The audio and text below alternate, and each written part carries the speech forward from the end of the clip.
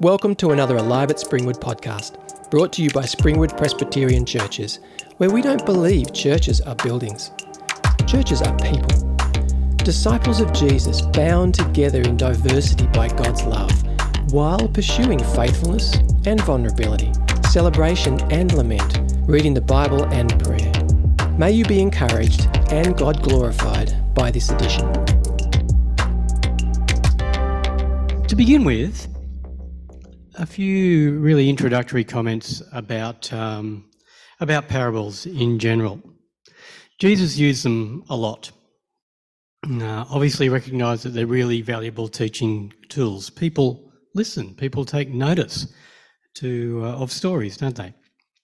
The concepts, the messages tend to stick rather than just being told, do this, do that, that's okay, that's not. And we assume that not every parable that Jesus ever uttered we have access to. Probably not everyone has been recorded by the writers of the Gospels, but they do feature in all four of the Gospels. Some parables just in one, Matthew, Mark, Luke or John, and some across maybe two or three. And I find it pretty remarkable reading the parables now, these things that Jesus said, these teaching tools that Jesus used that were recorded 2,000 years ago, that they still seem to resonate now. They're still relatable to now. So Jesus picked the stuff of everyday life back then, stuff that was in and around Israel in AD 30 odd, and pretty much every parable we read, we can get it. We can get the gist of it. We can get the meaning. They communicate succinctly.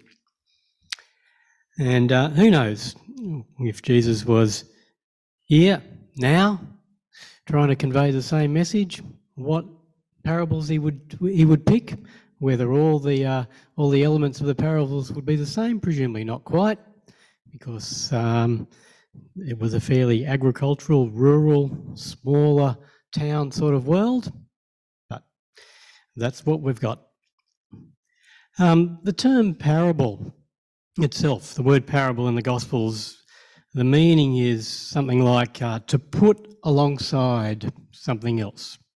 So it's a comparison or an analogy of some description. And in Hebrew, if you take Hebrew, the word parable, the loose translation for it is to stimulate thought. So to put alongside something or to stimulate thought. Jesus wasn't the first to use them. Apparently plenty of precedents in the Jewish and the wider world of the time for people using parables. And even in the Old Testament, there's plenty of stories that fit within the to stimulate thought category. Maybe not strictly parables, but plenty in this is to stimulate thought. Don't know if you can think of any. One example that came to mind for me is in 2 Samuel, chapter 12.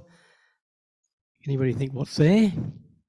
It's the part of the Bible which records God using Nathan to rebuke David with a story concerning a rich guy and a poor guy. The poor guy had the one precious sheep or the one lamb, which was really instrumental in sustaining his family.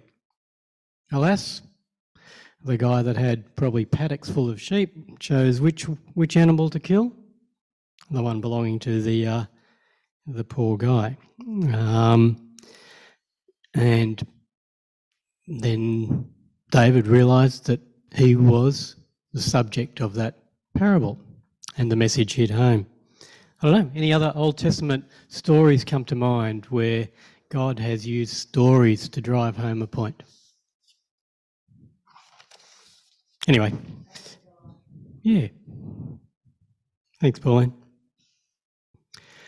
Anyway, when we're looking at parables, the accepted wisdom seems to be that there's about 3 or 4 questions that are useful to ask ourselves in order to draw out the meaning. They're pretty basic. What's the setting or what's the context? Who do the characters, if anything, or the bits of it represent? What or who is represented? And maybe the most important thing is, what's Jesus' intention? What's the big idea in telling the parable? And maybe another thing worth asking is, does it reflect any other aspects of his teaching, Jesus' teaching, or is there like an assumed theology that comes through in other parts of Scripture? So does it fit or back up other parts of Scripture that we might be expected to know? And before we actually have a look at this specific parable, I'd like just to sound what I reckon is worth keeping in mind, and that's a note of warning, because I think there's some danger for us this week and in the coming weeks when we look at the parables, and the danger is familiarity. For many of us, we've got a pretty decent level of Bible literacy, and for many of us, we're not hearing these parables for the first time. And I think, for me anyway, don't know if anybody else feels like this, that there's a tendency to skim them thinking, yep, I've heard that, yep, I've got the gist of it, yeah, I think I know the meaning there. And maybe they're just a little too familiar and I need to step back and allow them to be heard afresh and to examine me and my heart a bit more. So if we're committed to taking Jesus' words seriously, maybe we can take that on board. And I think it's worth noting that obviously we've mentioned parables catch people's attention, which isn't a surprise, is it? Because Jesus has had and has probing, radical, really difficult, challenging things to say and for us to hear. And this parable is no exception. And maybe that shouldn't be a surprise. This is Jesus. He's Lord. He's King of his upside down, his counterintuitive kingdom. And I think if we care to allow ourselves to really listen, we need to be prepared to be really challenged by parables. Anyway, let's get into this particular one, which is about forgiveness. And I think happily it's not really hard to grasp. Some parables are fairly opaque. Some need and have explanations recorded in the, Jesus went on to explain to disciples or whoever afterwards what it all means. But this one doesn't need much explanation. Don't think it's particularly convoluted or complicated. So let's just make sure we've got our heads around what it's all about. So to answer those general questions that I mentioned a moment ago, the setting and the context, well, Jesus is responding to a very specific question from Peter. You probably remember it's recorded in the passage that Grant read. So the parable is most likely directed at Peter, and there was probably a bunch of the other disciples there as well, but we don't know for sure. And it seems like, unlike many of the other parables, Jesus wasn't addressing a really large crowd of people. And it's worth noting, I think, that the parable, it's not the initial part of Jesus' answer. And note that he begins his response to Peter with just a really direct answer to Peter's question, and then he sort of drives the point home with the parable. And I presume that Peter, he asked his question. You remember what he asked? How many times have I got to forgive? How many times? And then Peter provides his own answer. How many does he suggest would be sufficient, or would be up to 7 times? Up to 7 times, Jesus. Look, I read that as presumably Peter, well, not presumably, maybe Peter wanting to impress Jesus, maybe wanting to impress others, wanting to show his spiritual maturity or his godliness, up to 7 times, because apparently for the rabbis at the time, to forgive somebody, and this was teaching, to forgive somebody 2 or 3 times was what was taught. That's how you please God. More than once. Forgive somebody 2 or 3 times. So Peter thinks, well, I'm really going above and beyond by suggesting I could forgive somebody 7 times, and then, well, Jesus just blows Peter's notion of being forgiving out of the water. 77. Woo, that must have taken a bit to get your head around. And I think it's worth noting that the nature of Jesus' answer, with an exponential increase in the, if you like, the so to speak, moral bar, if you can get around the moral bar that God sets or that Jesus sets compared to what we might have considered to be, where's the moral bar? Peter was raising it and raising it and raising it. And Jesus says, nowhere near, mate. And I believe that Jesus' answer there, well, that serves a couple of functions. And one is it just dramatically raises our understanding of what living in a manner to please God might entail.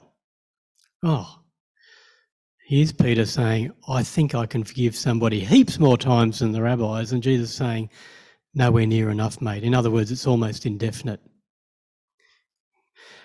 And secondly, I think if we're honest, it helps us realise that as a human being, under our own steam, we'll never get there. Even if we are got the Spirit working in us, we're directed by God, we're doing our best, we're going to come up short. Consistently, regularly come up short. And I think Jesus' answer helps us to realise that we need God's forgiveness and we need God's renewal. And maybe crucially, it helps us begin to grasp just how magnificent it is to be the recipients of his grace. Jesus, what was the words of the song? Jesus paid it all. There's grace. How magnificent it is to be the recipients of grace and then to, so to speak, be able to relax into that life-giving, that life-affirming realisation that we are the recipients of grace, that Jesus has paid it all. Anyway, back to the parable. We got up to that second question, who's represented? Well, I think it's pretty clear that the king's God and the servant, that's us. It's you, it's me, that's us. Jesus' intention, we've sort of touched on that, I think, but basically twofold, to show the extent of God's forgiveness, but also, and this is probably the hard stuff, the expectation, his expectation, that we are people that offer forgiveness towards others.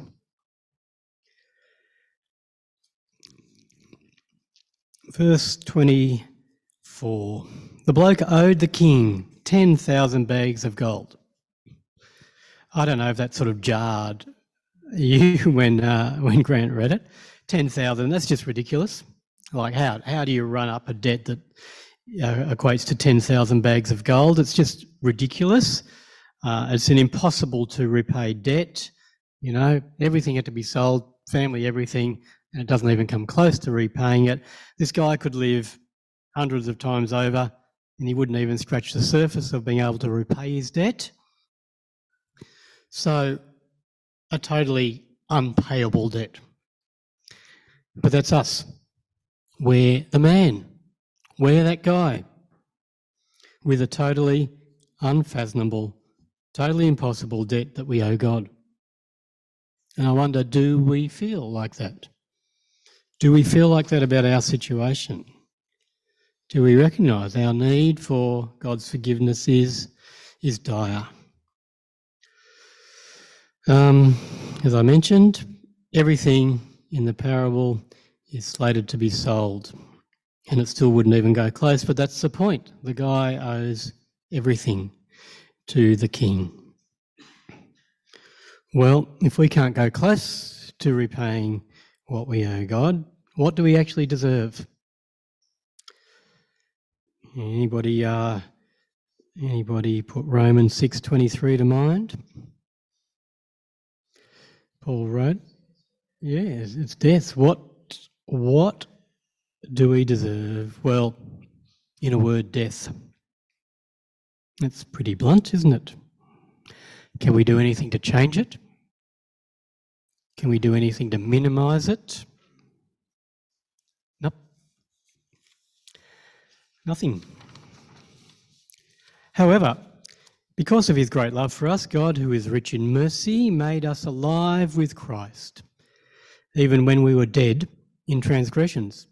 It is by grace you have been saved. That's directly from Ephesians chapter 2. It is because of his great love for us, God, who is rich in mercy, made us alive with Christ, even when we were dead in transgressions. It is by grace you've been saved. That's exceedingly good news. So Paul paints this picture of something that should just render us speechless, I reckon, with gratitude. We are set free. We are forgiven. So let's be grateful for that grace, that amazing grace. But I also imagine that if we're a reasonably representative lot of Christians, nothing to suggest we're not, except we're more creative and we enjoy community more and we're, love conversation and Christ.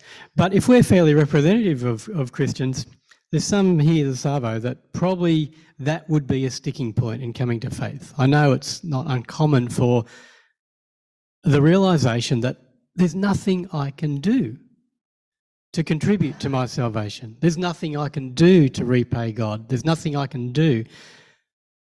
That sticks a bit for some people in coming to faith and to grasp the magnitude of how much is owed to God and how much you've been forgiven. And then to reconcile that with the fact that, hey, I can't do anything to repay it. Well, especially for us, and in our culture tends to be, look, we want to pay our way, we want to contribute, but we can't. So I don't know if there's anybody where that's a thing for them. If you want to fess up and wave your hand and tell us how you came to reconcile that or whether you're still working on it, feel free. You can give me a breather for 30 seconds while you share your story, but I'll continue. And I want to now turn to the second application of the parable, that we are to be people to forgive others.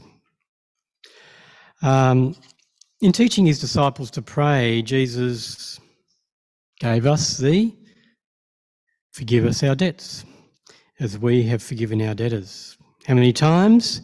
How many times to forgive the one who may be a repeat offender, or how many times to forgive a host of different people? Well, 77, but I don't think Jesus intended us to count them and then stop before 78. I think he's effectively saying, do it an unlimited number of times. Keep going. Keep going. Paul, in his really lovely reflection on love that we can find in 1 Corinthians 13, he reinforces the fact that forgiveness is a loving act. And he writes, love keeps no record of wrong. And so perhaps someone with God at work in them doesn't even need to tally up whether they're getting close to that 77. They're keeping no record of the forgiveness that they offer others. And I think, back to the parable, it's noticeable how jarring it is to the fellow servants, isn't it, that this guy won't forgive. They're offended, they're outraged. This guy won't forgive, and that's really jarring to them. And I think it offends us. It offends our sense of a fair go. I mean, this guy got an exceedingly good deal. We get that. And I wonder if we extrapolate that to us, that we have got an exceedingly good deal. I don't know if this is really related, but I've heard heaps of times somebody describing a behaviour, oh, that's fairly unchristian, or she seemed to act in an unchristian way. I wouldn't have expected that. And I suspect one of the more common reasons behind a comment like that is a lack of forgiveness, or a hardness, or a desire to seek retribution rather than to extend forgiveness. But I want to say, I think it's probably easy for somebody like me or one of us just to stand here and to talk about this parable and say, look, the Bible makes it clear that in response to the lavish forgiveness offered to us, that we've got to forgive other people. Yes, that's true. But let's try and not minimise how hard that is. How hard it is for some in many situations. And let's recognise that life isn't straightforward. There are rarely situations that are just easily and neatly sort of resolvable.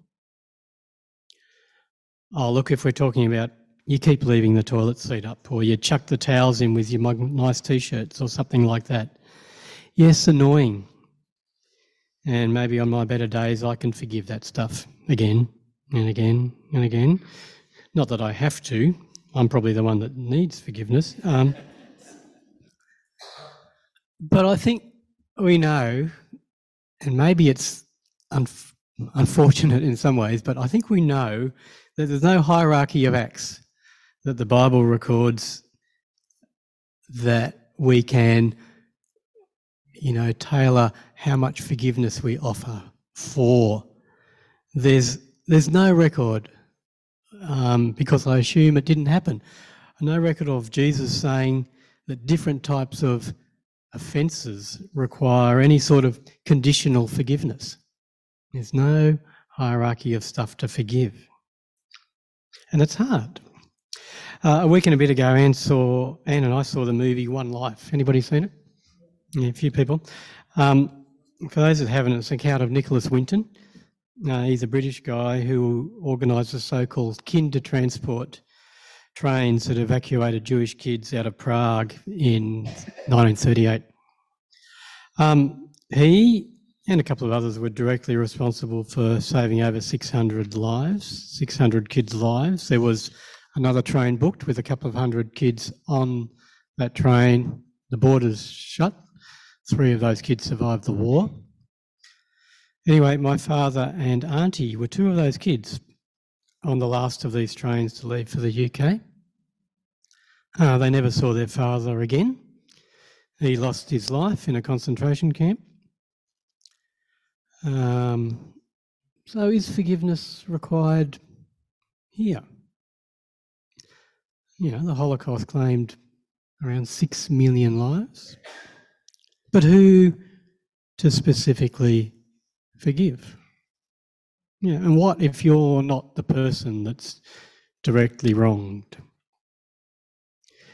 Just on that topic of getting caught up in the Nazis, with the Nazis, if you want to read another perspective, you might have heard of Cassie Diossi. She's a Jewish kid from Budapest. She ended up living in Sydney. She co-wrote a book with the jarring title Forgiving Hitler, and she seeks how God worked in her to change her from desiring retribution to offering forgiveness. Anyway, that's freely available, that book. Well, here's a public case of forgiveness offered by somebody deeply wronged also from the war. You may have seen the movie or read the book The Railway Man, familiar to some? Yep, details the story of an English guy, Eric Lomax. He just suffered terribly at the hands of the Japanese after being captured in Singapore. And then it details his, well, it's a true story, of the impact of that treatment on his relationships and particularly his marriage. But then also ultimately his friendship and forgiveness and friendship with his Japanese interrogator and his torturer, Nagosi, a guy called Nagosi, who spent many years working for peace. So let's be honest and let's be real and acknowledge what's true. To say forgiveness is easy, is completely wrong. It's an understatement to say forgiveness in many cases is hard. It's counterintuitive, almost without doubt. Almost without doubt. Amongst us tonight, there's people that have or are grappling with the really devastating impacts of abuse, be it sexual or emotional or a combination or whatever form of abuse. And it's not natural, is it? It's not natural to offer forgiveness to somebody, whether it's an individual or an institution that has caused just massive suffering and trauma, who has abused trust. It's not natural. And particularly if that has been done in a calculated manner, particularly over an extended period of time, it's evil. And then you've got another layer of difficulty if the perpetrator is unrepentant. What do you do with that? And Bob really helpfully mentioned when he prayed about collective, sort of communal unease, I guess, or the need for forgiveness over different ways that we live, maybe even unintentionally. So what do we do with the hurt or disillusionment we might feel towards others that make decisions that affect our environment, the fabric of our society negatively, our security, etc.? What do we do? I don't know. I'm not even going to go there with that tonight. But I want to share a quote by Miroslav Volf. He's a Croatian theologian. Don't know if that name is familiar to anybody. And I've been tossing it around in my head for a while. It's very short, but I think it's worth contemplating. And in regard to forgiveness, he just suggests that people, quote, live into it. Live into it. And I think what he means is forgiveness is worth pursuing. Live into it, bit by bit, with God's Spirit working in us at a pace that God knows we can handle, even if it feels hard.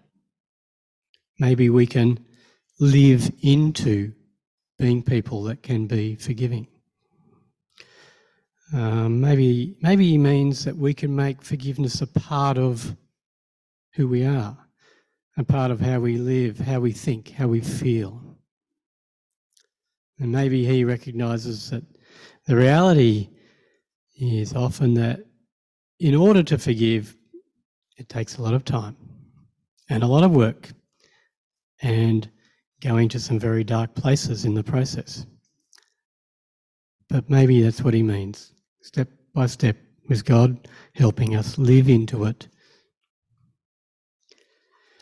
But also, let me suggest that if we're going to accept the love and the mercy and the grace, the forgiveness, the acceptance from Jesus, then we've got to be prepared to hear the hard things that he says to us. And we've touched on some of those tonight. The parable certainly has hard things to hear, doesn't it? And put it simply, we are expected to be people that offer forgiveness. And a hard thing to hear is they don't count on being a recipient of God's mercy and patience and forgiveness if we're hard-hearted and unforgiving to others. Maybe even those who grievously do wrong. It's hard. But that fits with the rest of Scripture. There's other hard things to hear in Scripture. Matthew 6:14 and 15. There's not much room for ambiguity. For if you forgive other people when they sin against you, your heavenly Father will also forgive you. But if you do not forgive others their sins, your Father will not forgive your sins. Not sure which bit of that is ambiguous. Don't think so. Or Luke 17, Jesus is talking to his disciples and he said, guys, even if they sin against you 7 times a day and 7 times come back to you saying, I repent, you've got to forgive them. And then when he's speaking about prayer, it's recorded in Mark 11, and when you stand praying, if you hold anything against anyone, forgive them, so that your Father in heaven may forgive you your sins. Or to Paul, Colossians 2, bear with each other and forgive one another if any of you has a grievance against anyone. Forgive as the Lord forgave you. So maybe in summary, let's try and grasp the reality. We're desperately in need of forgiveness, but God has offered just that. And He's offered enough to cover our mind-bogglingly enormous debt to Him. However, in turn, the expectation from God is we will do likewise to others. Yes, easier said than done. But we've got a God who knows our hearts, who knows our pain, who knows our thresholds, who knows our desires, and we can come to Him honestly, prayerfully. We can allow Him to work in us. We can allow others, as directed by God, to help us on the journey. And we can ultimately enjoy the freedom that extending forgiveness does bring. Well, I don't know if this is an encouragement, but here's two very brief examples of people that relatively recently have taken Jesus' hard words to heart. One of them is fairly well known, the other maybe not so. We chose forgiveness and love over hatred. So said Leela Abdallah, you may recognise that name, on behalf of her husband and herself, after 3 of their kids and their niece were killed by a driver driving off the road in 2020. They were on their way to buy an ice cream from the shop. 4 kids mown down. That was her response. We chose forgiveness and love over hatred. Another example, Korean guy, name called Pastor's son. He was a chaplain in Korea during World War II. His son, 2 sons worked alongside him. Survived the war and offered great encouragement to others during the war. Started some great work with his 2 sons after the war. 3 years after that, the 2 sons were murdered. Short story is, he sought out the killer, he offered forgiveness and adopted him as his son. And the guy he adopted, who murdered his 2 sons, is quoted as saying, "Because of your love, I have come to believe in Christ and will do everything I can to follow after my 2 brothers." I just want to note as we wrap up that naturally this topic is raw. It's difficult for some people. And can I encourage us, myself, as well as everybody here, don't do the hard stuff of life alone. There's people here. There's trustworthy people here, caring people who are happy to be alongside us. Seek them out. Don't do the hard stuff of life all alone. And I just want to say that I very briefly touched on domestic violence or domestic and family violence. Here at Alive at 5, we've got designated contact people. Their names are on the poster on the wall. Check it out. So if that is an issue of concern to you, well, there is an invitation to approach one of the contact people on the poster. Can I pray with us, please? And then mentioned, if anybody would like to share, we've got time. Have we, Bob? A few minutes. We've got time. A few minutes. Let's pray. Dear Lord, as individuals and other people here, we owe you a great debt. But Lord, you have freely provided forgiveness, undeserved, but you've extended that to us. And we can live without the burden of guilt. So thank you. Seems insufficient, but thank you. And Lord, we want to invite you to meet us where we're at. Gently lead us and turn us into people who increasingly will be able to do what you ask us to do, to offer, to extend forgiveness to others. And Father, we pray that you will be glorified in that process. And we pray this in Jesus' name. Amen.